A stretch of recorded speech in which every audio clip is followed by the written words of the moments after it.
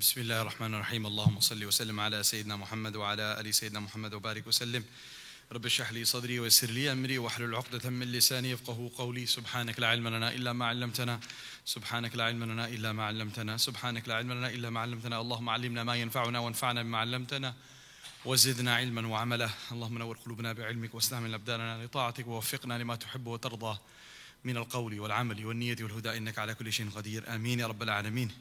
Respected elders and brothers, dear listeners, Assalamu alaikum wa rahmatullahi wa barakatuh.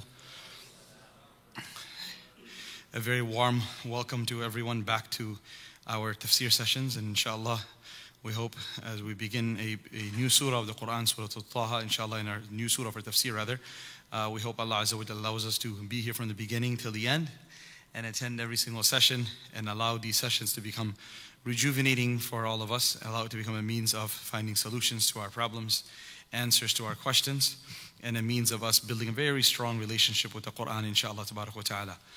This surah, a Meccan surah, 135 verses, and inshallah we'll take a few months as we cover this, is known as Surah Taha and Surah Kalim as well. Kalim, as you know, is the laqab and the title given to Musa alayhi salatu salam being Kalimullah, the one who spoke to Allah subhanahu wa ta'ala. So this is the surah that has the most detailed description of Musa alayhi salatu salam's story. The most detailed description, anywhere. Of course, Musa alayhi salam's story is mentioned in many places of the Quran. But the surah that has the most detail is Surah Taha. An interesting story is mentioned regarding this surah, related by Abu Hurairah radiallahu anhu. The Prophet sallallahu alaihi wasallam mentioned that 2,000 years before Allah subhanahu wa ta'ala created the heavens and the earth, Rasulullah sallallahu alaihi wasallam mentions, on the authority of Abu Hurairah radiallahu anhu, mentioned by Imam Darimi in his Musnad, that Allah subhanahu wa ta'ala, before creating the heavens and the earth, 2,000 years prior to that, He recited Surah Taha and Surah Yasin to the angels. The angels responded by saying, "O Allah, fortunate and blessed are the people to whom these surahs will be revealed. Fortunate and blessed are those people to whom this surah will be revealed. And blessed are the chests that will memorize them and preserve them. And blessed are the tongues which will recite them." This was the honor distinct to this ummah and this community of Rasulullah sallallahu alaihi wasallam that the angels were just envious of. That how special will those people upon whom these beautiful verses will be revealed. And it was this very same surah that became the reason of the conversion to Islam of Umar ibn al-Khattab radiallahu anhu, which all of you are aware of. As mentioned in the books of Sirah, that Umar radiallahu anhu was on his way to commit the worst sin possible, to take out Rasulullah sallallahu alaihi wasallam and to assassinate him. And on the way to assassinate him, Nu'aym ibn Abdullah radiallahu anhu stops him and asks him, "Where are you headed?" And he says, "I'm on my way to assassinate the Prophet sallallahu alaihi wasallam." At this juncture, Nu'aym radiallahu anhu acts swiftly and tells Umar al-Khattab at that time, he says, "Are you really deceiving yourself? Are you really thinking that this plan is going to work? If you go kill Muhammad ibn Abdullah, do you not think his tribe, the Banu Abd Manaf, will stand up and defend his blood? And that do you not think that they will kill you? Do you not think that they will take away your life? And they will never spare you if you kill him. Instead, why don't you focus on certain things that are more relevant to you? How about looking after your own sister and your brother-in-law who have chosen to leave the religion of your forefathers and have decided to become Muslims?"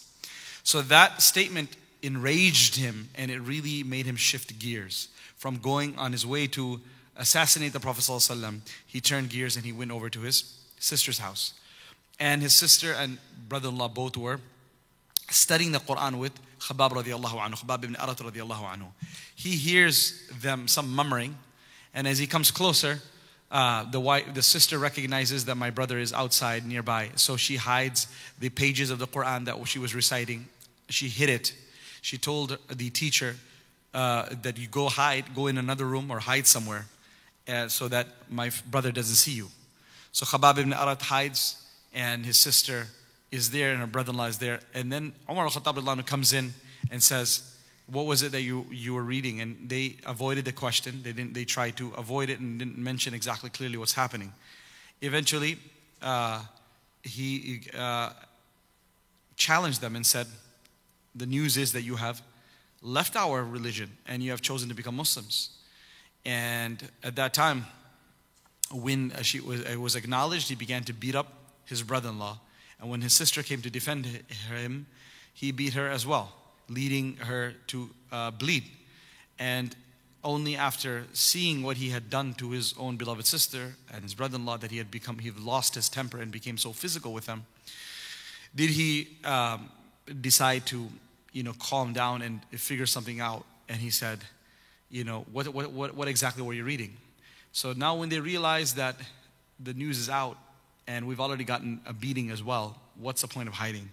So then she said to him that, oh, my brother, we are going to become defiant now. We're going to let you know that we have actually left your religion and the religion of our forefathers, and we have chosen to accept the religion of Muhammad ibn Abdullah sallallahu alaihi wasallam. And you can do whatever you want. We are not going to leave this faith. So on hearing this, he insisted that he wanted to see what was being recited. The sister said, Fatima said, no, you are impure, and this can only be recited by people who are pure. So she did not want to give him the page upon which the verse of the Quran recited, because she was afraid that he was going to desecrate or tear up this page. And he took an oath and he said, I swear I'm not going to desecrate this scripture that you're reading from. I promise you that you can trust me. But she said, okay, I trust you only on the condition that you go take a bath first, wash up.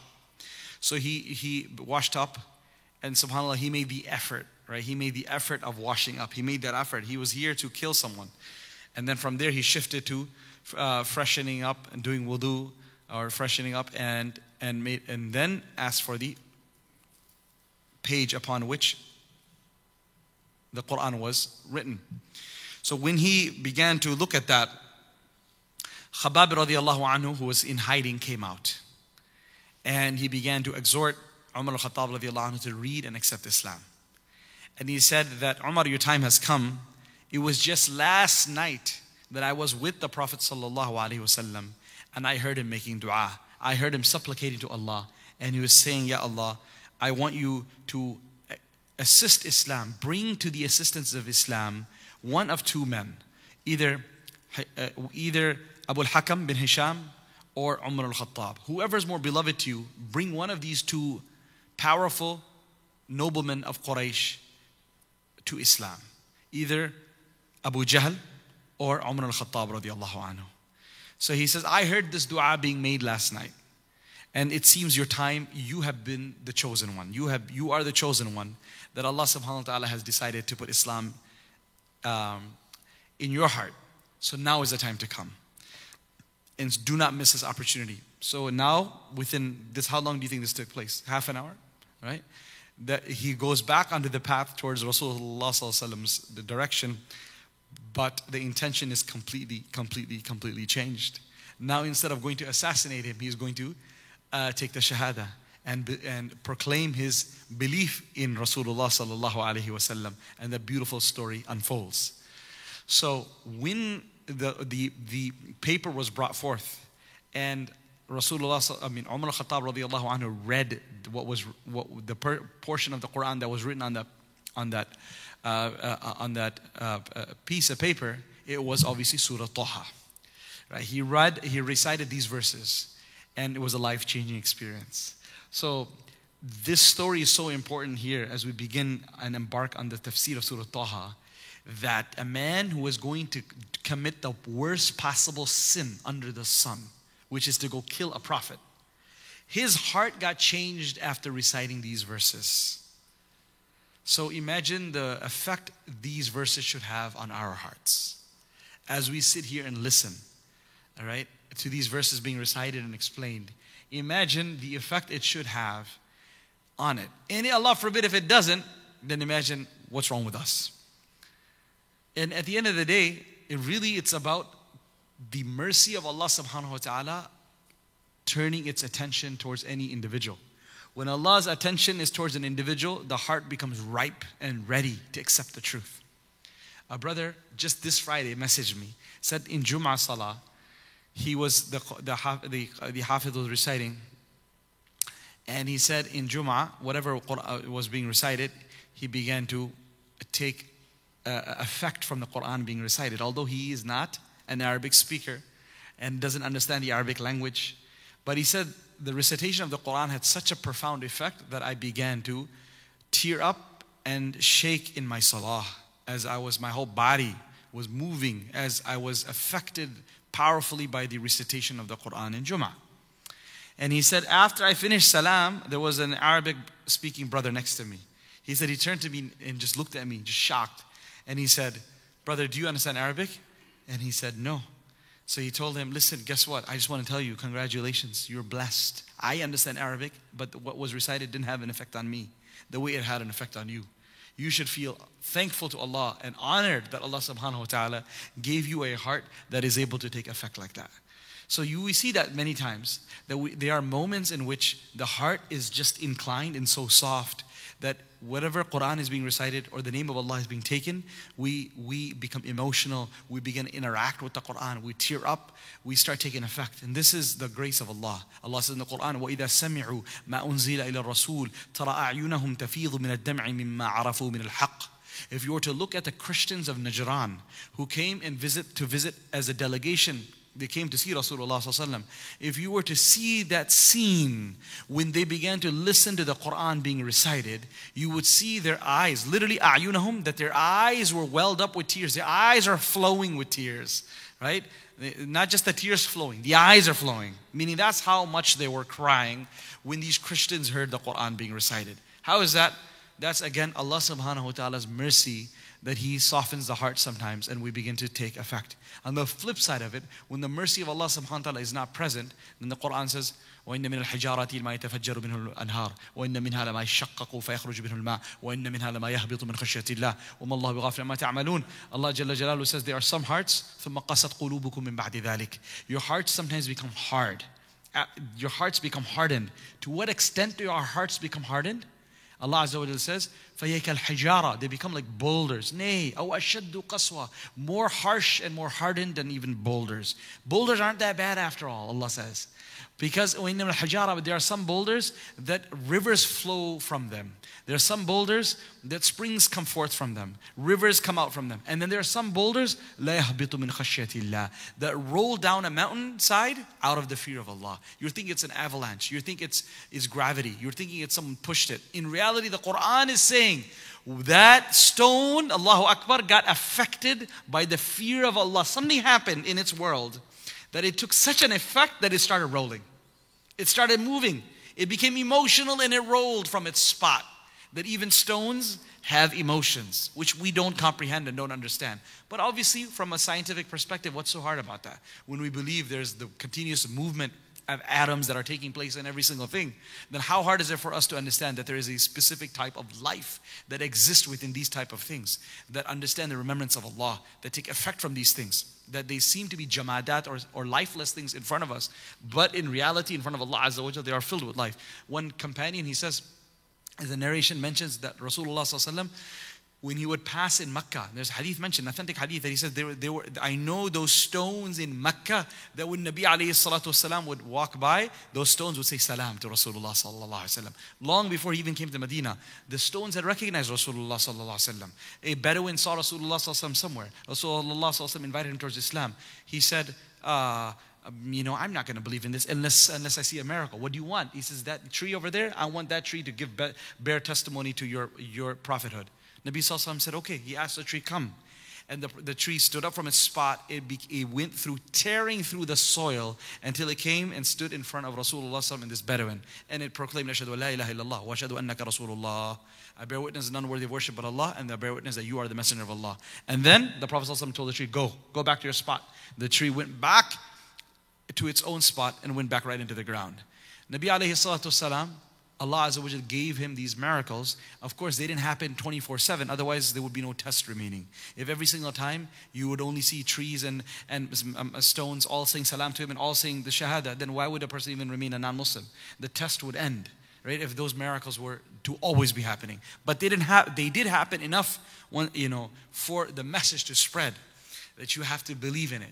You got to make some effort. You have to believe. Don't expect, as Quran says, أَنُلْزِمُكُمُوهَا وَأَنْتُمْ لَهَا كَارِهُونَ. Do you expect us to push Islam down your throat? Do you expect Iman to be forced down your throat while you don't want it? That's not going to happen. You have to make the first step of saying, I want Islam, I want Deen, I'm looking for the truth. I'm looking for the truth. I'm willing to accept the truth. When you make that effort, then you'll see miracles everywhere.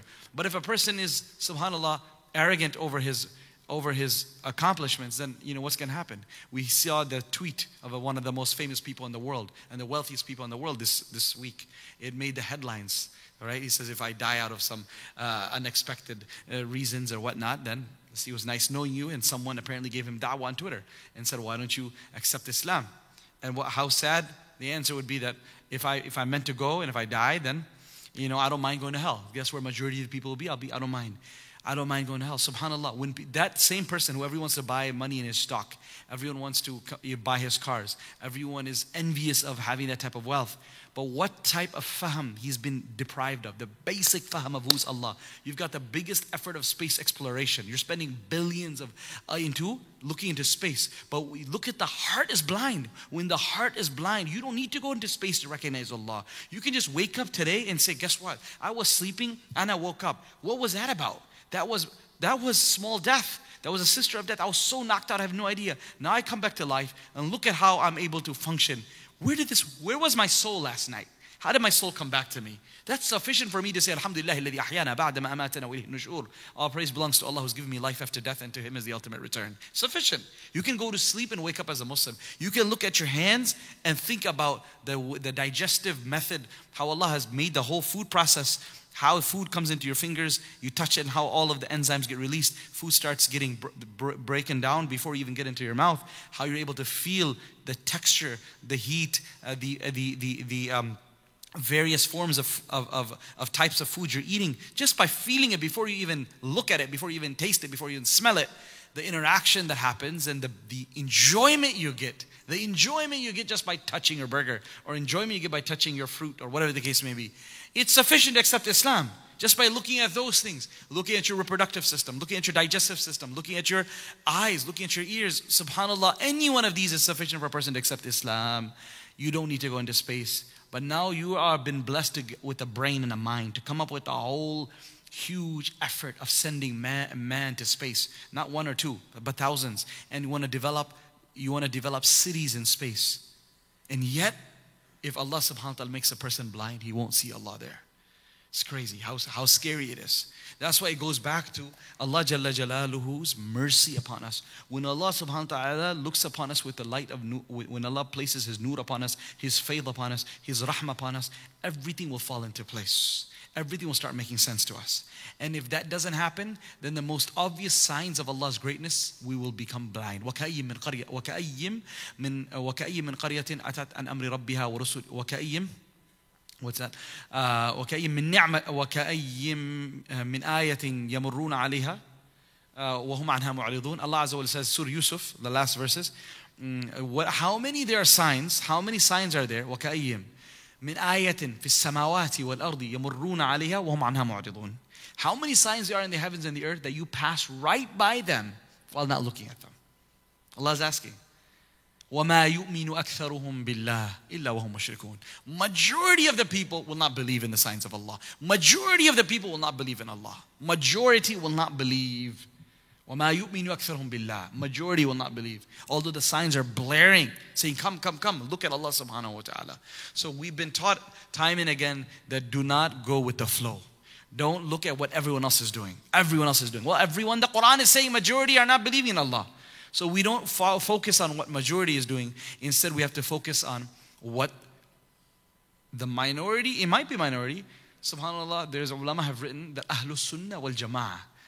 The people of Sunnah and Jama'ah, the people who follow the deen that Rasulullah left behind and who follow the Sahaba, what Nabi ﷺ said, hold on to the Jama'ah, hold on to the group.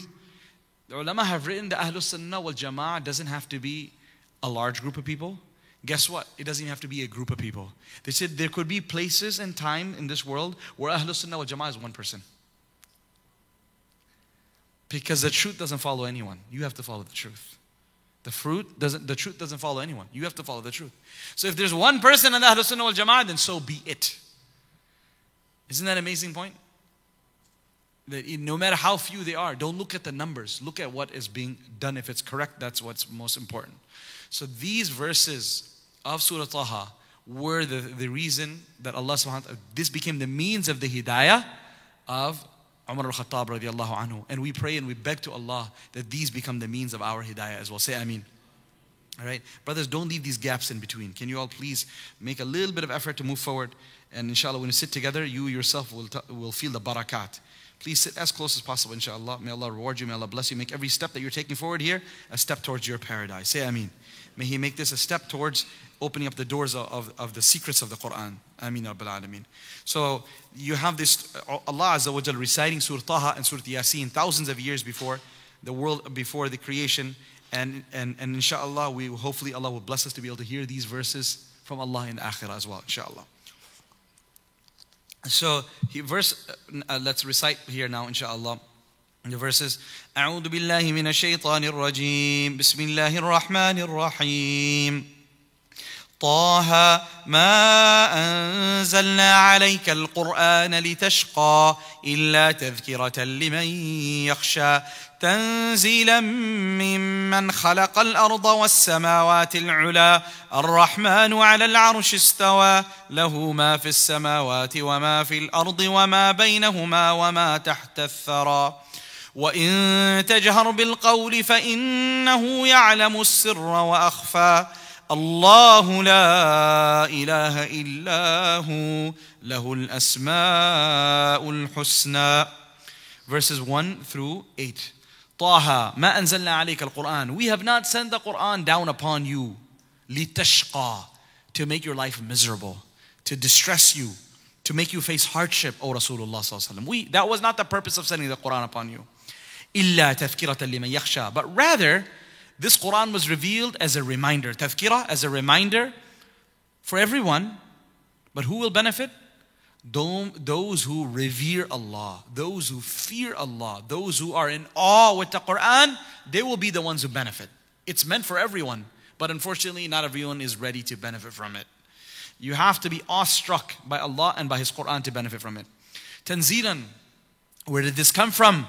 It was descending from mimman khalaqal, from the one who created the earth and the high heavens.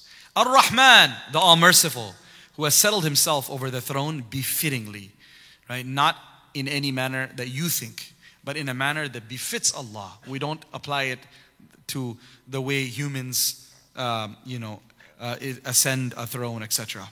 Lahu ma fis samawat. Who is this Allah? To Him belongs all that is in the heavens and all that is in the earth and all that is between them. وَمَا تَحْتَ الثَّرَى, and all that is beneath the soil. وَإِن تَجْهَرْ بِالْقَوْلِ, and whenever you utter words out loud, and for that matter, silently, فَإِنَّهُ يَعْلَمُ السِّرَّ وَأَخْفَى, He indeed knows the secret. Sir means a secret. وَأَخْفَى, and what is yet more hidden. Allahu la ilaha illahu, Allah. There is no God but Him. Lahul asma'ul husna, to Him belong the most excellent names. So Taha, what is Taha? This is obviously what we call the broken letters. Huruful muqatta'at, right? The broken letters. The real answer, the first answer is Allah subhanahu wa ta'ala knows its meaning best. No one knows. Allahu a'lamu bi muradihi. Allah knows best what Taha means. He left it, we leave it like that. That's why it's translated as Taha. Right? So this is how it's mentioned over here. Now the ulama have definitely given some possible explanations beyond this first answer that I gave, which is Allah knows His best. For those who are listening to this discussion first time, very briefly, one of the purposes of broken letters is for people to recognize and realize that no one can bring anything similar to the Quran, even if they try to do so. This is what we call i'jaz al-Quran, the fact that the Quran, it cannot be imitated. So Allah subhanahu wa ta'ala is asking you to bring, okay, if you know Taha, if you think you can copy the Quran and make a similar example of the Quran, then what are you going to say about Taha? Let's bring something else. You can't bring something else. The Arabs were shocked. They were masters of the Arabic language. But when it came to these type, they were not accustomed to seeing broken letters like this in the language. So they came and they had to stop over there. That's one meaning. Second meaning, Sa'id ibn Jubair, rahmatullahi alayhi, this tabi'i, he says, Taha ismani li Rasulillah. He says, Taha are two names of the Prophet sallallahu alaihi wasallam. The first Ta refers to At-Tahir, At-Tahir min al-dhunub, the one who is pure from all sins. And Ha refers to Al-Hadi, right? The one who is a guide, right? So he is pure from sins and he is the guide towards Allah subhanahu wa ta'ala. So Taha is like, Ya Taha, O Rasulullah sallallahu alayhi wa sallam. Ma anzalna alayka al-Quran. We did not reveal the Quran upon you. So it would make sense that Taha is a name of Rasulullah sallam. Allah is addressing him and saying, O Rasulullah, this is your honorific title. O Taha, meaning O, the one who's pure from sins. And Ha, O, the guide towards Allah subhanahu wa ta'ala. We have not revealed the Quran upon you to cause you discomfort. That's one explanation. Another explanation is Taha is speaking about Tarabul mu'mineen fil jannah. Ta for tarab. Tarab means excitement, happiness, enjoyment. And Ha is from Hawan. Hawan means disgrace. So Ta is referring to Tarabul mu'mineen fil jannah, the excitement of the believers in paradise. And Ha is referring to Hawan ahl al-nari fil nar. It is the despicable, horrible disgrace of the disbelievers in hellfire. And there are many other possible explanations of that. وَمَا يَعْلَمُ تَأْوِيلَهُ إِلَّا اللَّهِ. No one knows the interpretation truly except for Allah subhanahu wa ta'ala. Now, Allah subhanahu wa ta'ala says after that, مَا أَنزَلْنَا عَلَيْكَ الْقُرْآنِ. We have not revealed the Quran upon you. We sent down upon you to distress you. Right? So this is an important point over here. That whatever, before I move on to this ayah, whatever names, you know they say, your father was like this, your mother was like this. So what do they want? They expect us to follow in the footsteps of our parents and the good things that they have. So Nabi alayhi salatu wasalam is our spiritual father. Nabi sallallahu alayhi wasallam is our spiritual father. So the attributes and the qualities he had is something you and I all should aspire to have. So it's a moment for us to reflect that to what degree have I become tahir min al-dhunub, purified from sins. Ramadan has just ended. It's just been a week. What degree have I kept myself clean after Ramadan? Right? Subhanallah. Have I opened up my book of sins already real quick and started filling it up? Or have I done a good enough effort, alhamdulillah, at least a good effort, attempted effort of keeping myself pure from sins? And Hadi, what effort am I doing to become a means of guiding people towards Allah subhanahu wa ta'ala? Right? So these two names of Rasulullah sallallahu alaihi wasallam, we should reflect and see, do I have these within my own self? Allah Jalla Jalaluhu says, فَمَنْ يَعْمَلْ مِثْقَالَ ذَرَّةٍ خَيْرًا يَرَهُ. Whoever does an iota of good deed will see its reward. Whoever does an iota of sin will see its punishment as well. So we should focus on our own selves in our book of deeds to see where you and I stand when it comes to this aspect of Rasulullah sallallahu alaihi wasallam's qualities. When you look at Rasulullah sallallahu alaihi wasallam and Allah says, I don't want you to suffer from the Quran. What does that mean? Because many people may understand different things. Say, I don't want you to suffer means, Quran, we don't need to practice too much on the Quran. We don't need to recite too much of the Quran. We don't need to make our Tarawih, Qiyamul Layl too long. We don't need to recite long because the Quran has not been revealed. Okay, that if someone were to really destroy their life by that and kill themselves, then we could say, yes, the Quran definitely has not been revealed for a person to make his life unbearable. But unfortunately, that's not the case. We are simply struggling to stay connected with the Quran. We recited 1 juz, 1.5 juz, 2 juz, 3 juz in Ramadan. Some of us recited a quarter or more or less. Ask ourselves in this past 8 days how much Quran was recited. Each one of us ask himself, right? Ask yourself, what did you recite from last Monday till now? When the week prior, the last week of Ramadan, we went all out. We went all out. Everyone's trying to finish their khatam, read. And as though Tarawih 20 rakats wasn't enough, we wanted to do Qiyamul Layl as well. How many people came in at 2 a.m.? Brother, where's the Qiyamul Layl? Right? Where's the Qiyamul Layl? We want to do Qiyamul Layl. Alhamdulillah, amazing. But what happened after that? So there needs to be some level of moderation That whatever good we took in Ramadan, mashallah, great, excited face, do it. I'm not saying don't do it, but we have to keep up with a portion of that after Ramadan as well. So what does it mean then? What was Allah conveying to Rasulullah sallallahu alaihi wasallam? Two explanations have been given. One is, Nabi alayhi salatu wasalam, he had, he stood up for such a long portion of the night, reciting the Quran. Allah says, إن ربك يعلم, indeed your Lord knows, أنك تقوم أدنى من ثلثي الليل ونصفه وثلثه وطائفة من الذين معك. Allah knows you are standing up half of the night, 2/3 of the night, more than 1/3 of the night. Majority of the night you're standing. And a group of believers with you are standing in Qiyamul Layl every single night. Allah knows that. And you know Aisha radiallahu anha would look at her husband making such a long qiyam, and she would say to him that, why are you standing? Look at your feet. Your sweet feet have swollen. Oh, a wife who loves her husband. Why are you standing up to this degree that your feet have swollen? And he would respond, and she would then say a proof. There's no reason for you to exert yourself to this level when Allah قَدْ غَفَرَ اللَّهُ مَا تَقَدَّمَ مِنْ ذَنْبِكَ وَمَا تَأَخَّرَ. When Allah has already announced that you are ma'soom and protected from sin, and any past or future mistakes that may come about, all have been forgiven. Then why are you exerting yourself to this degree? And the response he would give is, أَفَلَا أَكُونَ عَبْدًا شَكُورًا. Shall I not at least then be a grateful servant to Allah? That I need to be grateful. If just because He's forgiven me doesn't mean chutti, finish, go on, do whatever I want. I have to be grateful to Allah subhanahu wa ta'ala. So this is one explanation, that Allah subhanahu wa ta'ala is seeing how much Rasulullah sallallahu alaihi wasallam is spending in the night reciting Quran, and the non-Muslims are making fun of him now. They say, look at you, you've become so tired, you've become so fatigued, you've become so weak that you are reciting Quran all day, all night, and you are depriving of yourself of your sleep. And inna li badanika alayka haqqa, your body has a right upon you. You need to take care of your body, you need to take care of your family, etc., etc. That's one explanation of this. And then the second explanation of ma anzalna alayka al-Quran litashqa is that Nabi alayhi salatu wasalam had the most merciful heart that anyone can ever imagine. And he had a merciful heart, and then Allah unveiled for him things of the hereafter that you and I are unaware of. So this compounded upon one another, causing him to be filled and overwhelmed with concern for his ummah. And when he would see that what's wrong with these people, they're not believing in the message of the Quran, they are not making tawbah, they are not repenting, then this would cause him immense distress.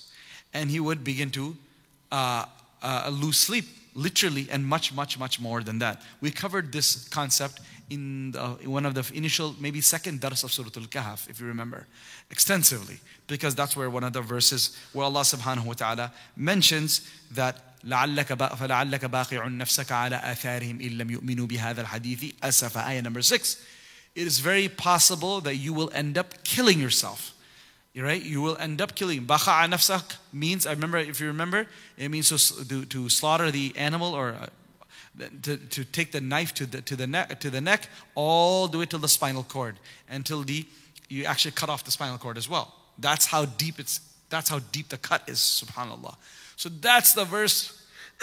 That's what Allah subhanahu wa ta'ala is telling Rasulullah, that you may end up harming yourself to this degree over what?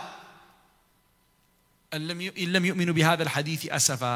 these people will not believe in the Quran, asafan, out of sadness, out of grief and out of sadness, you will end up killing yourself.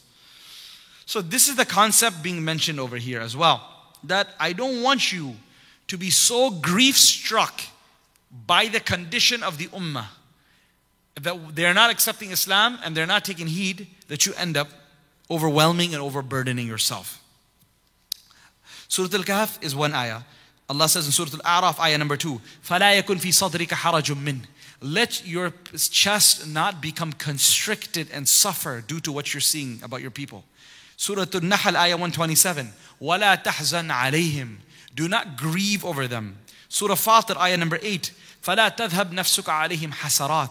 Do not allow yourself to be lost and killed over the disobedience of the disbelievers, hasaratin, out of sadness and grief over them. All of these verses and more are connected with this concept here. That Nabi alayhi salatu wasalam felt the burden of the ummah not following the deen. Let's look at some of the hadith. What concerned Nabi alayhi salatu wasalam. It's mentioned in التذكرة of Imam Qurtubi. He says ما من بيت إلا وملك الموت يقف فيه في اليوم 5 مرات. There isn't a single day in a single home except the angel of death stands at that home, all of our homes, including today, 5 times a day. فإذا رأى أن العبد قد انقضى أجله وانقطع رزقه, meaning he's looking at each home 5 times a day to make sure, do I've got some appointments here today? Do I have appointments here? Every single day, 5 times a day, visiting each home to see what appointments are there, who's got to go. He says, when he sees now that a time has arrived for a servant, for his time to leave this dunya, and his rizq has come to an end, that's when you know it's time to go. When the Malakul Maut sees, okay, it's now 0. How many times can you breathe? If you got written there. For all of us, it's written there. نَعُدُّ لَهُمْ عَدَّ. We have 1 million breaths left, 100,000 left, 50,000 left. How many times you're going to inhale and exhale? Everything is to the dot. Like you have a digital clock to the seconds. Similar to that, to the seconds, to the number, to the single digit. How many times we're going to breathe and inhale and exhale? It's all is written there. How many grains of rice? How many grains of vegetables? How many gulps of water? Every single thing written down. When Malak al-Maut comes and he sees rizq is at 0 now or in single digits, and he knows it's going to come, أَلْقَى عَلَيْهِ غَمَّ الْمَوْتِ. He starts putting upon him the condition that comes prior to death, which is like the pangs of death begin. فَغَشِيَتْهُ سَكَرَاتُهُ. The pangs of death then begin to overwhelm this person. فَمِنْ أَهْلُ الْبَيْتِ الضَّارِبَةُ وَجْهَهَا. There are some family members, some women, or men, but women we're speaking about here in specifically, that will begin to slap their faces. النَّاشِرَةُ شَعْرَهَا. Who will start pulling their hair. الصَّارِخَةُ بِوَيْلِهَا. Who will be screaming out for destruction to come upon them. Meaning, she's losing her husband, she's losing her son, she's losing her father, and she's losing herself. فَيَقُولُ مَلَكَ الْمَوْتِ. Then the angel of death speaks and says, مِمَّا الْفَزَعِ. مِمَّا الْفَزَعِ. What are you screaming about? وَفِيمَ الْجَزَعِ. What are you wailing about? For what? ما أذهبت لواحد منكم رزقا. I have not cut short any of your sustenance. ولا قربت له أجلا. I have not brought his death prior to its time. وإن لي فيكم لعودة. And indeed, he's going today, but I'm not going. I'm going to come back to this house again and again and again. حتى لا أبقي منكم أحدا. Until I will ensure that there's not a single one amongst you living. فَوَالَّذِي نَفْسُ مُحَمَّدٍ بِيَدِهِ. The Prophet ﷺ is reported to have said, I swear by that being in whose hand is the life of Muhammad. لَوْ يَرَوْنَ مَكَانَهُ وَيَسْمَعُونَ كَلَامَهُ. If the people of the home were to see the angel of death saying this, were to look at the face of the angel of death as he stands and says this, لَذَهَلُوا عَنْ مَيِّتِهِمْ. They would completely forget the dead man or the dying man. وَلَا بَكَوْا عَلَى أَنفُسِهِمْ. And they would begin to cry upon themselves. This happens how many times a day? Every single day, 5 times a day. Malakul Maut comes and speaks. Now this thing is, you and I don't hear about this. Nabi ﷺ is aware of this. He's seeing that. And he's shocked that we don't take effect. He's sad, but he cannot. Once Rasulullah ﷺ was walking by a grave, and he said, I could ask Allah subhanahu wa ta'ala to allow you to hear what's happening. How many times on the highway and the expressway we drive by graveyards? How many times on our journey to a school, journey to office, journey to a grocery store, every day we're passing by graveyards. And if anything, we look and say, wow, nice flowers, nice landscaping. That's what goes through our mind. We don't even think of what's happening there. And Rasulullah sallallahu alaihi wasallam is saying, if I could, I would have asked Allah subhanahu wa ta'ala to allow you to hear what's happening inside the grave as we are passing by right now. And if he were to accept my dua, and if he were to hear it, then what would happen? You would hear such screaming and wailing that he is hearing now, that you would stop burying your dead. You would let them rot outside, but you would not put them into the grave because you heard what happens down there. And you would be afraid that that will happen to your own dead. Obviously, barzakh, death, you don't have to be buried in the grave for that stuff to begin, by the way. Right? That begins as soon as death overtakes a person. But naturally, we have our natural instincts as well. If you hear a screaming and wailing coming from the grave, how would we put our beloved family member down there? Subhanallah. Nabi sallallahu alaihi wasallam heard this. Nabi alayhi wasallam, there was instances where animals would go berserk and crazy with the companions near a graveyard. They would come and say, Ya Rasulullah, last night my camel went crazy. Last night my horse went crazy. Last night something else happened. So where were you going? We're passing by a grave. Nabi sallallahu alaihi wasallam would say, well, guess what? The reason was that you passed by a grave in which the punishment was taking place. Your animal heard it, and that's what made him react in that manner. Allah subhanahu wa ta'ala has allowed the entire creation to hear what's happening in the grave, except for us and jinn. Thaqalain.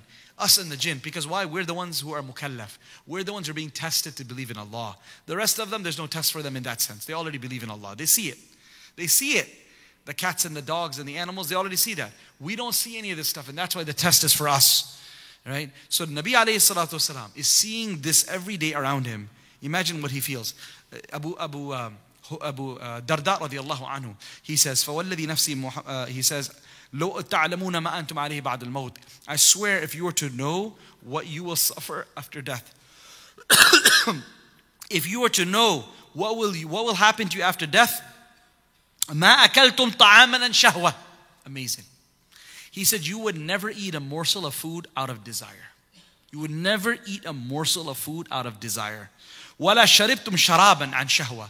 You would never drink a gulp of any water or a juice or anything out of shahwa.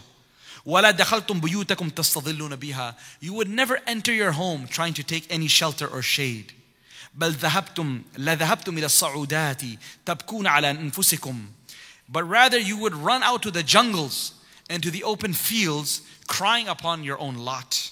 And then you'd say, I swear by Allah, لو وددت أني لو كنت شجرة تعضد.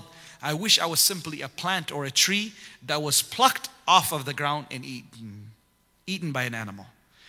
Meaning, if a person were to know what really awaits us, then you would not eat unnecessarily. You would not even be able to have one morsel for the sake of it. You would only eat just enough to live, and only drink just enough to be alive. And the rest of the time, you and I would be focused on preparing for the day when is definitely coming, when you and I have to leave this world. But we see the ghafla, we see the heedlessness, and Nabi sallallahu alaihi wasallam is looking at all of this, and it hurts him. It hurts him to see what's going on. When Khadija radiallahu anha, when she told Rasulullah sallallahu alaihi wasallam to rest, this happened right after the revelation began. Initial revelations began. Nabi sallallahu alaihi wasallam told Khadija radiallahu anha, he said, wrap up my bedding.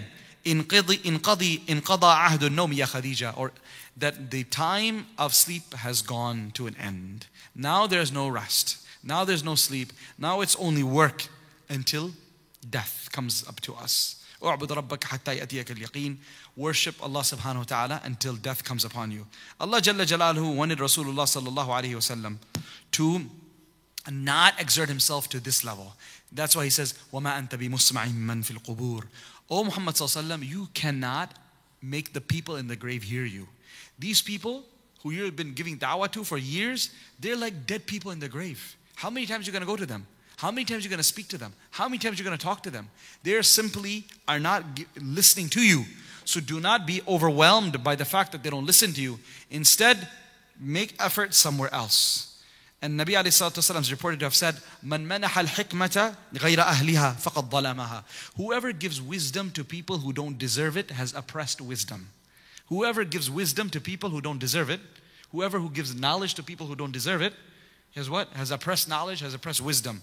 وَمَن مَنَعَهَا أَهْلَهَا فَقَدْ ظَلَمَهُمْ. And whoever keeps knowledge and wisdom away from the people who are most worthy of it has oppressed the people. So this is one of the amazing things that a teacher is supposed to look at. That who am I giving this knowledge to? This is actually an interesting thing that ulama have spoken about. And much has been written about this. The وَاضِعُ الْعِلْمِ عِنْدَ غَيْرِ أَهْلِهَا غَيْرَ أَهْلِ كَمُقَلِّدِ الْخَنَازِيرَ اللُّؤْلُؤ. That the one who gives knowledge to people who don't deserve it, or those who cannot appreciate it, is like the one who takes a necklace of gems and puts it around a pig. Meaning that's not the place for it. The necklace is great, but that's not the place where it should be hung. Similarly, the one who gives knowledge or wisdom to people who don't expect, who don't deserve it, or who don't appreciate it, who don't understand it, is doing injustice to knowledge. So Nabi alayhi salatu wasalam is worried about where is the best effort he could be making, and what should he be doing with the Quran that has been given to him. Now let's stop for a moment and see how much concern do you and I have when it comes to the ummah. Right? When we see people not accepting the message of the Quran within our own home, within our own communities, what role, what effect does it have in our heart when someone says no? Right? This is something I want us to think about. You ask people, did you come to the tafsir Quran? Yes, I did. Did you bring anyone with you? I did. I messaged 10 people. No, everyone was busy. No one responded. Okay, now that same person, if you tell him something simple, he said, man, last night I wanted to go out to eat, but I don't know, who wants to go out to eat alone? It's not nice to go eat alone, or sitting there alone in a burger joint eating yourself. It's kind of, not so nice. I messaged 10 of my friends. None of them were available. He's not dying hungry. He's got his whole fridge is filled with stuff, but he doesn't want to eat what his mom cooked. So he wants to go out to eat, right? SubhanAllah, he couldn't find a friend to go out to eat. Uspe rona hai. He's going to cry about the fact that he had to go alone to go eat. He had to go through drive-through instead of dine in. He's crying at the fact that he couldn't find friends to hang out with. But SubhanAllah, you don't feel pain that you invited 10 people to the masjid and everyone was busy? That's the point. Like literally, when people say no to the deen, there's absolutely no pain. They could say no to a burger, you'll feel the pain. No to something much insignificant than that, and you'll feel disappointed. You'll feel disappointed. But there's no sense of disappointment. If there's no disappointment, why will you think of something else? Look at the conversation, the text message between you and your friends when you want to do something together. He says, I'm busy. Come on, man, let's go. Right? Why can't we do this? Back and forth. Your project is due tomorrow, not today. You can adjust your schedule. I'll take care of this. I'll drop you off at your home. Tell your mom this. Tell your dad this. I'll do this, do that. Look at the conversations that go between you and your friends when you want to do something. It's not like simple, no, okay, salam alaikum. We keep on going because it means something to you. Whatever you're trying to do together, it means a lot to you. And because it's entertaining. Entertainment has this degree of importance in our life. But with that same person, you say, let's go for Isha together. Let's go for Maghrib together. He says no, end of conversation. Choro, I've done my job. That's not an ummati's job. That is not how ummati of Rasulullah works. We have to come up with new innovative ways and think about different methods and different ways. Deen is marketing. People come and say, you would be a great in sales if you're in sales. I said, I am already in sales. Who said I'm not in sales? Right? We're all in sales. We're all selling the deen of Allah subhanahu wa ta'ala to the people. Right? We are all agents of Allah subhanahu wa ta'ala, selling Jannah. We're out there. Look at that person who tries to sell credit cards at an airport. He gets try to get you to sign up. SubhanAllah, he gets rejection 99.9% of the time. Lekin, he doesn't cry, doesn't pout, still smiling, keeps on going, because that's what he knows his livelihood is on. Doesn't care what happens. He's focused and he starts thinking, what is a different way I can start up a conversation with the people passing by in front of me to get them to stop at my booth and sign up to a credit card. This is the basic level of marketing. Well, when it comes in the matters of deen, not only are we the worst marketers, we actually turn people away from the deen. Someone wants to come after meeting us, he says, no, I don't want to go to the masjid. Forget this, man. He's on his way to the masjid, or he meets us in the prayer hall, he meets us in the lobby, we do something, we say something, we act in a certain manner, he turns back and he says, that's it. And I've heard this myself with my own ears, of people complaining that a certain person did XYZ in the masjid, and he says, since then I've been turned off from the masjid, my children have been turned off from the masjid, etc., etc. And those people are like, blind with blinders on. They have no idea, like an 18-wheeler truck plowing through. They don't care what type of collateral damage they're causing, just going. Now, I'm going to my masjid, and in the process of that, how many people's hearts I break, how many people I make upset, how many people I make angry, it's not my problem. My focus, I got to get to the front row. Right? I got to get to the front row. Besides that, I don't care. Yeah, there's a group of people like that. SubhanAllah, so focused on getting to the front row, and they don't care about any collateral damage they make on the way. So now this is something we need to ensure that we don't become. And instead, if as ummatis of Rasulullah sallallahu alaihi wasallam, we cannot be a true ummati if there's no pain. So first of all, what's the first thing? Start inviting people towards the masjid. Start inviting people towards the deen. Start inviting people towards any level of deen above where they are at today. If someone says, yaar, ye to namaz nahi padhte hain, they don't pray. Chalo bhai, Eid ke liye to bula lo. Invite them to Eid Salah. Invite them to Eid. Something is better than nothing. You have no idea what's going to happen. The guy never prays. Tell him, hey, why don't you just come listen to the Jummah? How many times we invite non-Muslims to listen to the Jummah khutbah? Yeah? How many times say, I want to invite a non-Muslim to attend the sermon? Brother, he's not even a Muslim. He doesn't even have to pray yet until he doesn't accept Islam. The masjid is open for him to sit in the back and listen to the sermon, the khutbah. Why can't a Muslim who doesn't pray at work, one of your office colleagues, one of your co-workers, one of your classmates at college, why can't we say, why don't you just come and listen to the sermon, the khutbah? That's it. You don't want to pray, don't pray. You don't want to do wudu, you don't want to just sit in the back and listen.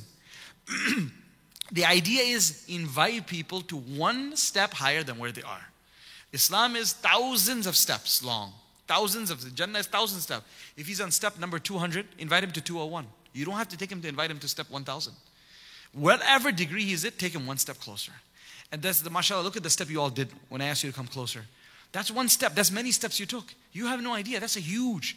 Those are not small steps. There's one step for man, right? SubhanAllah. This is actually many steps towards akhirah. Our elders, they give so many amazing pieces of advice. They say when you go to someone's house in Jawla and visit him, inviting him towards the masjid, they say when you go to someone's house or you go to someone's office, just tell the person if you're speaking to him, bhai thoda sa aap yahan jaye. One step from his doorstep onto the front to the ground floor. Or to the driveway. Make him take one step and say, why? Why don't I go inside? Don't go inside. You don't want to burden the person. You don't want him to have to bring, ikram, water, drinks, this, that. We just want to connect him to the masjid. But the idea about making him, how about I just talk to him just like that? SubhanAllah. The wisdom is amazing. They say if you can just make him take one step, you never know. That one step that he took will be recorded in the books of Allah as a step towards the masjid. He may not have ever gotten into the car and come. But the fact that you were able to get him to take one step towards you, it's not towards you, it's towards Allah. And Allah is looking at that. And based on the one step that he took towards Allah, Allah will run towards him. SubhanAllah. Right? This is a way to get a person worthy of the mercy of Allah. Make him take a step. That's the way we have to think. Another beautiful piece of advice when we were in Pakistan, they would tell us that you go into the bazaar, marketplace, you're giving da'wah to people. Sometimes you're standing at a store and say, bhai aajao, come together. You got 10, 15 people around you. And they would say that bhai, when you're giving da'wah, in the process of giving da'wah, just in a nice way, say bhai Allah bada hai, Allah is great, Allah's kalima is great. A person recites La ilaha illallah once, these are his rewards. The person who dies after reciting kalima La ilaha illallah, the one whose last words are La ilaha illallah, he will enter paradise. Let's all together say La ilaha illallah Muhammad Rasulullah. And you'd make everyone say it together. Why is that? One is that inshallah their sins will be forgiven. Number two, if someone had accidentally uttered something that take them out of the fold of Islam, which unfortunately many times people do. They make fun of the sunnah. They make fun of Rasulullah sallallahu alaihi wasallam. They make fun of the symbols of Islam. Without realizing it, they've actually left their Islam. Without realizing it. Now, who knows what? But at least by saying the kalima out loud and making everyone say it, alhamdulillah, we have now, at the very least, made people, inshallah, get their sins forgiven. And if someone, Allah forbid, their iman needed to be renewed, it got renewed. Isn't that amazing? The wisdom by which we give da'wah. So my goal here for all of us to think is that you don't need to be a graduate of anything to be a da'i. You need to be an ummati of Rasulullah sallam, a follower of Rasulullah sallam, to feel the love and the concern for the ummah that he had. Otherwise, stop saying you're ummati and say Risalat Zindabad and this Zindabad. Please, this is fake. If the actual love for Rasulullah sallam, the actual love for Rasulullah sallam means you care about the ummah the way he cared for the ummah. Right? And so if you care about it, then you will come up with ways of how to fix the ummah. Instead of saying, log nahi mante. When I travel many times, and even here as well, people have gotten so accustomed to being pessimistic. Right? Asal baat kya hai? It's just copping out. That's what it is. You know what I mean? Karna nahi hai kaam. Kaam nahi karna hai. We don't want to do the work. Yeah, brother, I made the announcement, no one showed up for the program. When we travel, we do programs. This is what our community imams, boards, and masajid boards, etc. They'll say, "Nahi, koi nahi aata hai yaar, hamare yaar, koi nahi aata hai." Many times, when I'm received at the airport and I say, "Okay, what's the plan? I'm here for 12 hours. What are you gonna do? I'm here for 24 hours. What are you gonna do?" Please, I don't want to dampen your spirits, but let me just dampen it for you. Not damp it. Let me just pour a 5-bucket-gallon water right now on it, right? And then let me put 5 buckets of oil and light it on fire to your ambitions. This place is dead. We're ground zero. Huh? Nothing is gonna happen over here. Okay, sorry, I don't know who gave you our city name and address, but this is nothing gonna happen here. This is, mashallah, the way I'm received many times at the airport. On the conversation to the masjid. Our community is bekar, useless, no one comes. Yes, Jummah, the people will be there, but there's no motivation, no change. We're like this, like that. And we realize, I said, I'm sure your community is like that. And you're a great representation of that. Aap jaisi fikr ho to aise hi hoga na. If this is the type of mentality, this is the type of pessimism, this is the type of, subhanAllah, stagnation, what do you expect? This is not the way work gets done. This type of negativity and pessimism. You have to think of different ways. If agar aapki dukaan thi, if you had your store, is that what you would do? Would you really run a business like this? You don't have a single customer the entire day. First day, second day, third day. The entire week, not a single customer. Would you be in business? Say, nahi yaar, log bade kharaab hai. Kharidte nahi humse. They're very bad. They just don't buy from me. Would you do that? You would think of different ways of marketing, and if you literally, what you're selling is not going to sell there, you would close up your shop and open up something different. And if that doesn't work, then you go to another location. The fact that you're sitting here means you and I are not making the proper effort. The himmat, we all have to do himmah. This is something I've been mentioning so much in Ramadan too, in our durus in the last 10 days, is that if we want to take the community post-Ramadan to the next level, which means your own family, your own neighborhood, it starts off with ourselves becoming supercharged.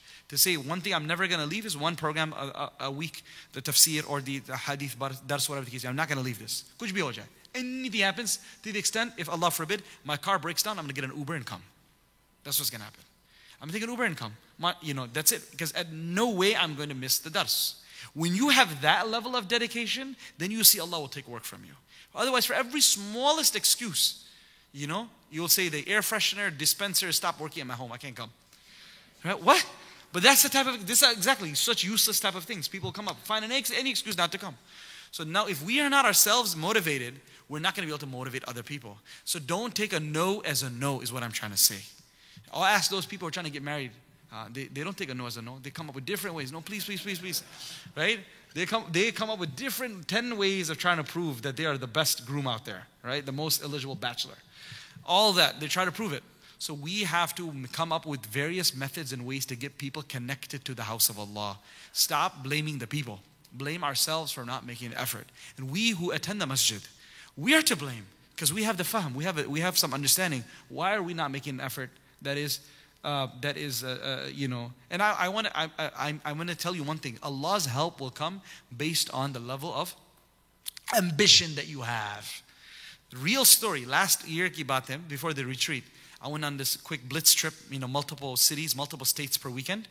And every single time, relax, brother. Nothing's going to happen over here. Many people before you came and tried. Nothing happens. I'm like, no, I'm sorry. I did. This is not me. You tried that with other people. Inshallah, with the help of Allah. I made dua to Allah subhanahu wa ta'ala. I'm here for 24 hours. Ya Allah, take the work of 24 years from me within 24 hours. And that's going to happen. And you're going to be part of that. Okay, I said, just watch. And subhanallah, I'm telling you, from within 12 hours, 8 hours to 12 hours that we're in these cities, Allah subhanahu wa ta'ala brought from each one of the cities, 60 people purchased their tickets and flew in. Hotels and tickets came to our retreat there, the annual retreat, within 12 hours. I mean, we had about 500 people from out of state that attended. And from each state, within 12 hours, 60, 50, 70 people came. And these people are sitting there watching. What are you going to? I'm not doing any magic. Nothing. It's just being optimistic and working hard and not taking a no for a no.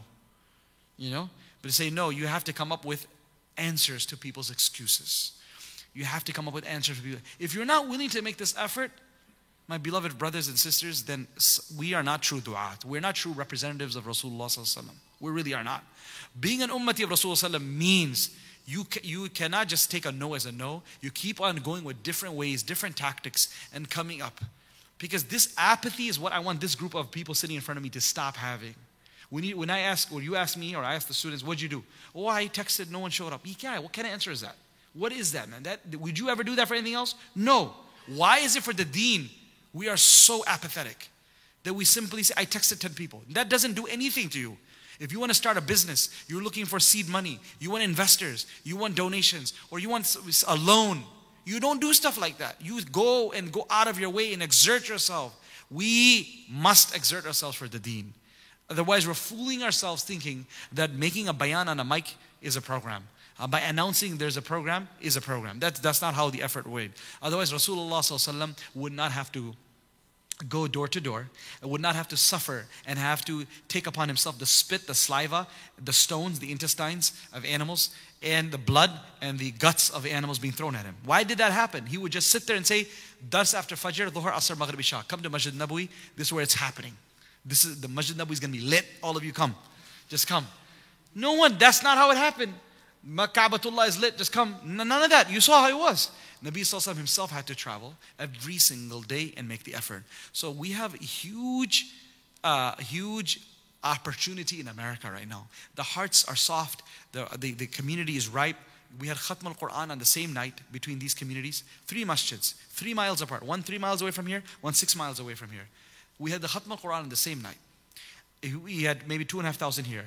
Another 2,500 over there. And I heard 5,000 on the other side at IFS. Right? SubhanAllah, you're looking on just one night, simultaneously. You have maybe 9,000 to 10,000 people within a 6-mile radius. Right? What is that? That just tells you a glimpse of how many Muslims are out there. A glimpse. And do you think everyone showed up for Khatm al-Quran? Obviously not.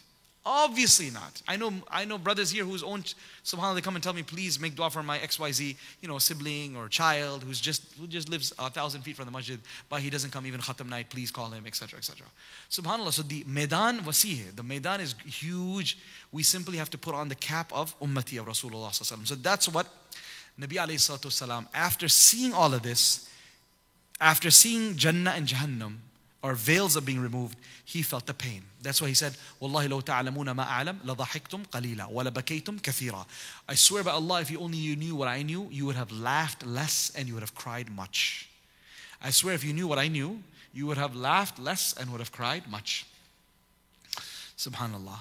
I mean, the hadith continues on, it's amazing. So this is what the Quran is supposed to give us, the concern and the fikr. It will happen when the yaqeen on the verses of the Quran will be increased. Allah says, إِلَّا تَذْكِرَةً لِمَنْ يَخْشَى. Unfortunately, not everyone is going to take benefit. Who will take benefit?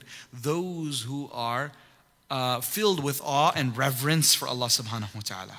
So, the Quran says, Allah subhanahu wa ta'ala says, هُدًى لِلْمُتَّقِينَ هُدًى لِلْمُتَّقِينَ.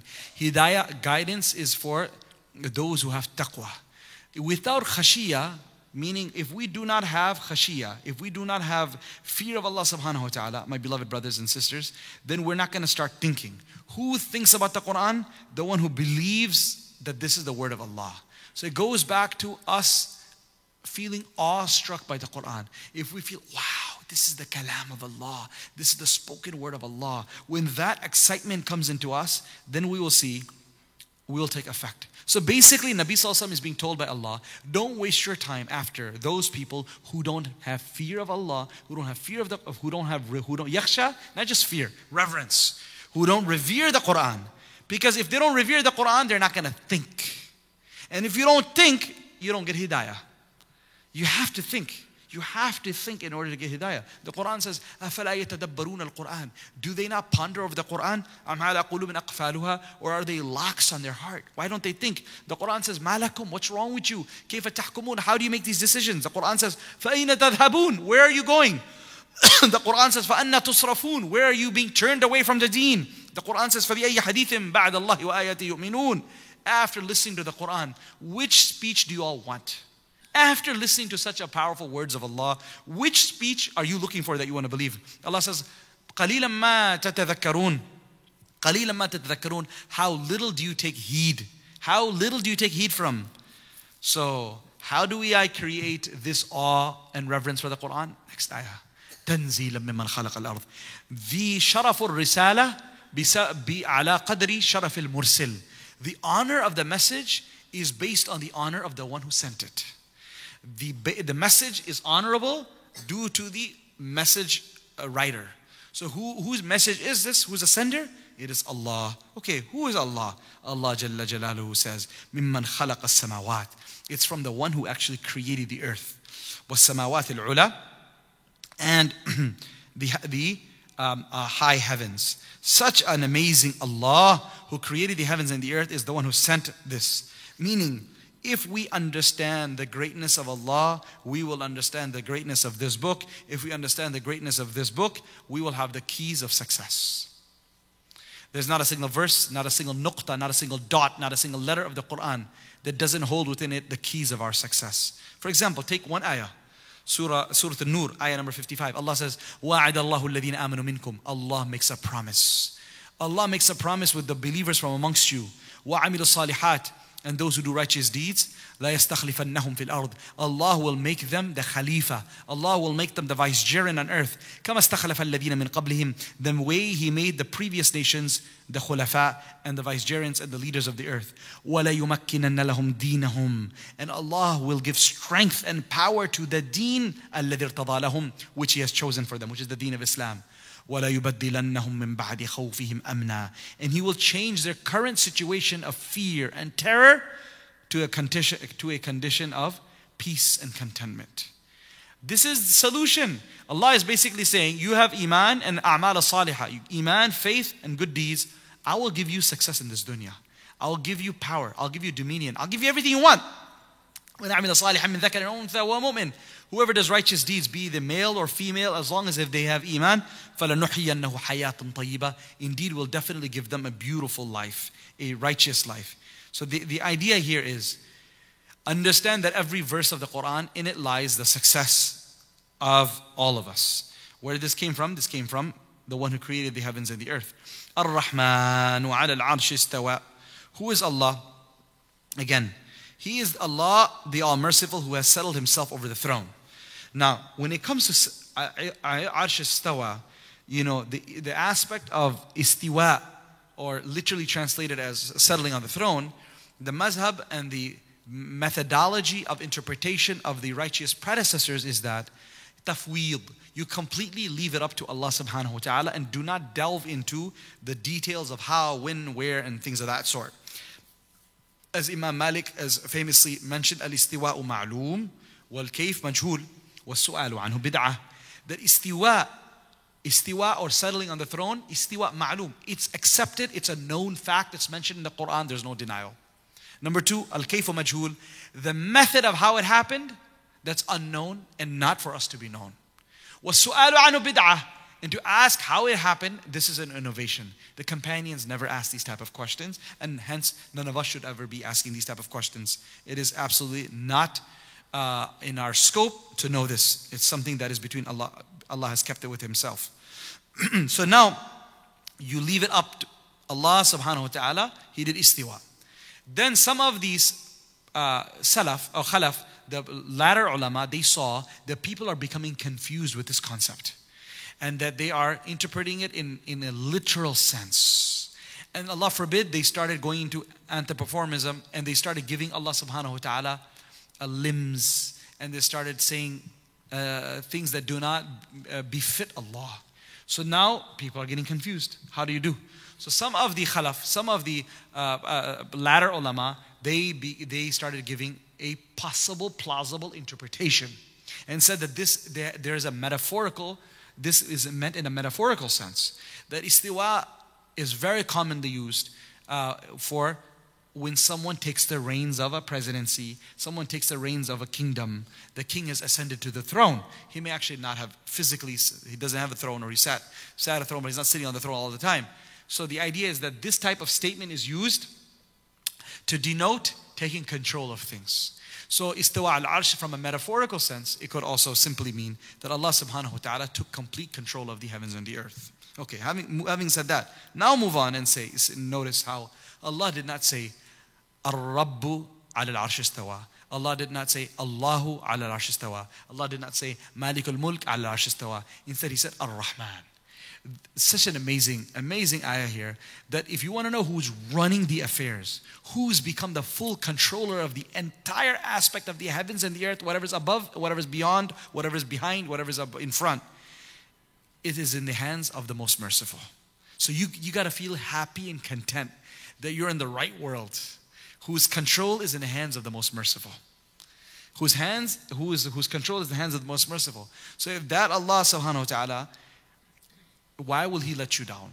It comes in certain riwayat that Allah Azza wa Jal, says the words, maybe whatever they may be, but the meaning is definitely true. Ana malikul muluk. I am the king of all kings. Wa malikul muluk. And I am the owner of all kings. قلوب الملوك بيدي. The hearts of the kings are in my hand. فإن العباد أطاعوني.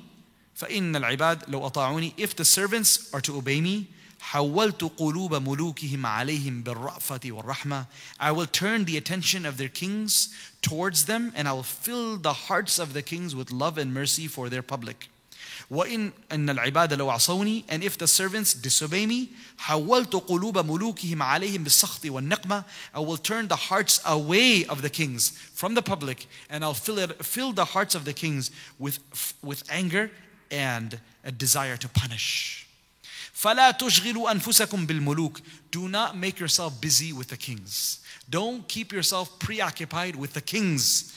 وَادْعُوا لَهُمْ بِالصَّلَاحِ. Pray for their righteousness. فَإِنَّ صَلَاحَهُمْ بِصَلَاحِكُمْ. For indeed their righteousness depends upon your righteousness. This, mashallah, is the answer to the problems in the Muslim world and the non-Muslim world. Everyone's speaking about politics. Everyone is passionate about politics. Well, this tells you exactly what's going on.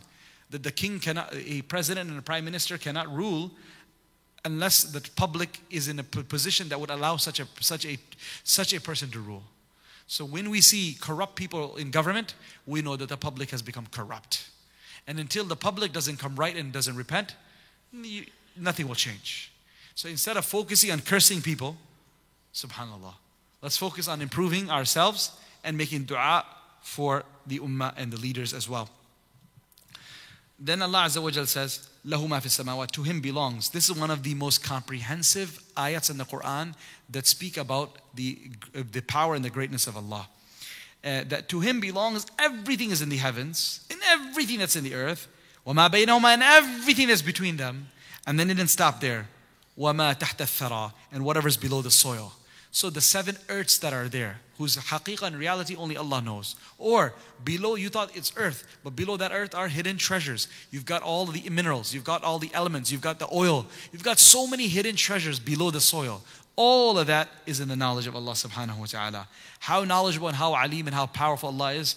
وَإِن تَجْهَرْ. If you choose to speak out loud, or you choose to speak softly, regardless, Allah subhanahu wa ta'ala, ya'lam, He knows. Notice Allah didn't say He hears, because some things are not heard. Thoughts are not heard. Thoughts are not heard. So He didn't say He hears that which is a secret. He hears that which is hidden. He says He knows.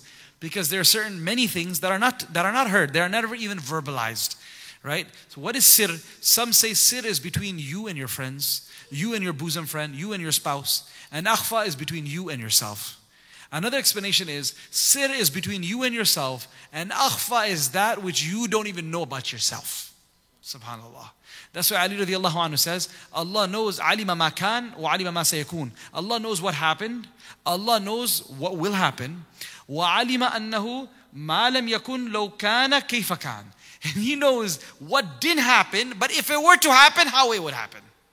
That He knows as well. You know, someone says, man, I wonder what would happen if I had $1 million. Most likely you and I wouldn't be sitting here. Right? I wouldn't be sitting here. Right? Think about, no, we don't know. Maybe I would be sitting here. Maybe I would, subhanAllah, be doing great things. The idea is, there's a million possibilities of what if this, what if that. Allah actually knows all of those possibilities. That if He were to give you what would happen, or if the day would change, or the sun would change, whatever. Any change in the formulas, what would have happened? So that's all part of akhfa. We have absolutely no idea about that. But it's hidden there. So Allah subhanahu wa ta'ala says, you speak out loud, you speak softly. Of course, the famous story, I don't have time right now to get into that, but Safwan and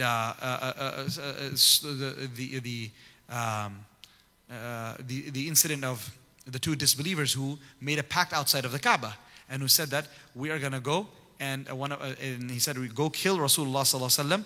And if you do this, Umair and Safwan, right? He said, go kill Rasulullah sallallahu alaihi wasallam. And they made a pledge there under the Kaaba. He said, if you all your children, I will take responsibility. If they become orphans, if you die, all your loans, I will take care of it. This is a famous story. I'm just quickly running through it. So Umair went to Makkah. He went to Medina. And it was right after Badr, and he went on the pretext that he's going to get his brother was a POW. He became a prisoner of war, and he said, "I'm going to go get my brother out, ransom him out." But he took a poisoned sword, and the goal was to assassinate Rasulullah. Umar saw him coming in, Umair, and he grabbed him, he tied him, and he grabbed him, and he grabbed him, brought him to Rasulullah. He said, Ya Rasulullah, Umar has come with a sword. I don't think he's come with any good intention. And Nabi ﷺ said, Umar, untie him, untie him. He did. He said, Umar, back away. Move, I want to speak to him. And then he looked at him and said, say, what brought you here? He said, I came here for my brother. He says, no, tell me what else you brought. We'll go, how about you say Assalamu alaikum properly? He says, no, I'm not going to say Assalamu alaikum. And he said, An'im sabahan. This was the method of saying salam during the era of Jahiliyyah. He said, say salam. He said, no, I don't want to say salam. He said, why have you come here? I came here for my brother. No, you have not. What about that sword? He said, swords? Well, swords don't really help. We lost in Badr horribly. Didn't help us then. So then he says, oh, okay, nice story. But what about you and your discussion with Safwan outside of the Kaaba, where you made that commitment? As soon as he heard that, he said, Ashhadu an la ilaha illallah wa ashhadu annaka Rasulullah. Done. How, there was, wallahi, no one heard. Our own wives do not know about this conversation. No one in Makkah knows I'm here. How did you hear about this? يَعْلَمُ السِّرَّ وَأَخْفَى.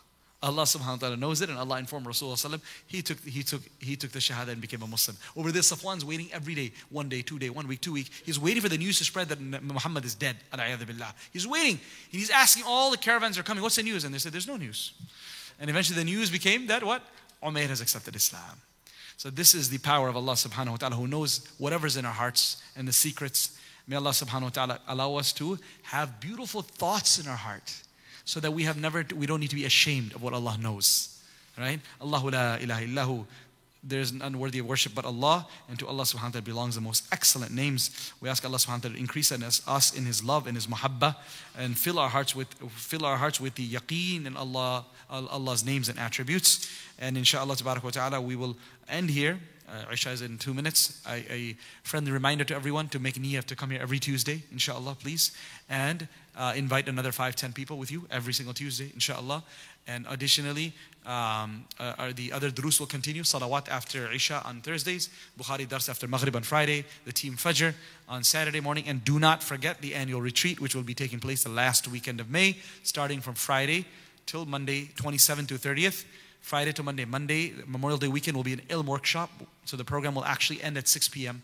on Monday, inshallah. Please plan to participate to the best of your ability that weekend, and invite your family and friends as well. Subhanallah wa bihamdihi, subhanakallah wa bihamdik. Ashhadu an la ilaha illa anta astaghfiruka wa atubu ilayk. Wassalamu alaikum wa rahmatullahi wa barakatuh.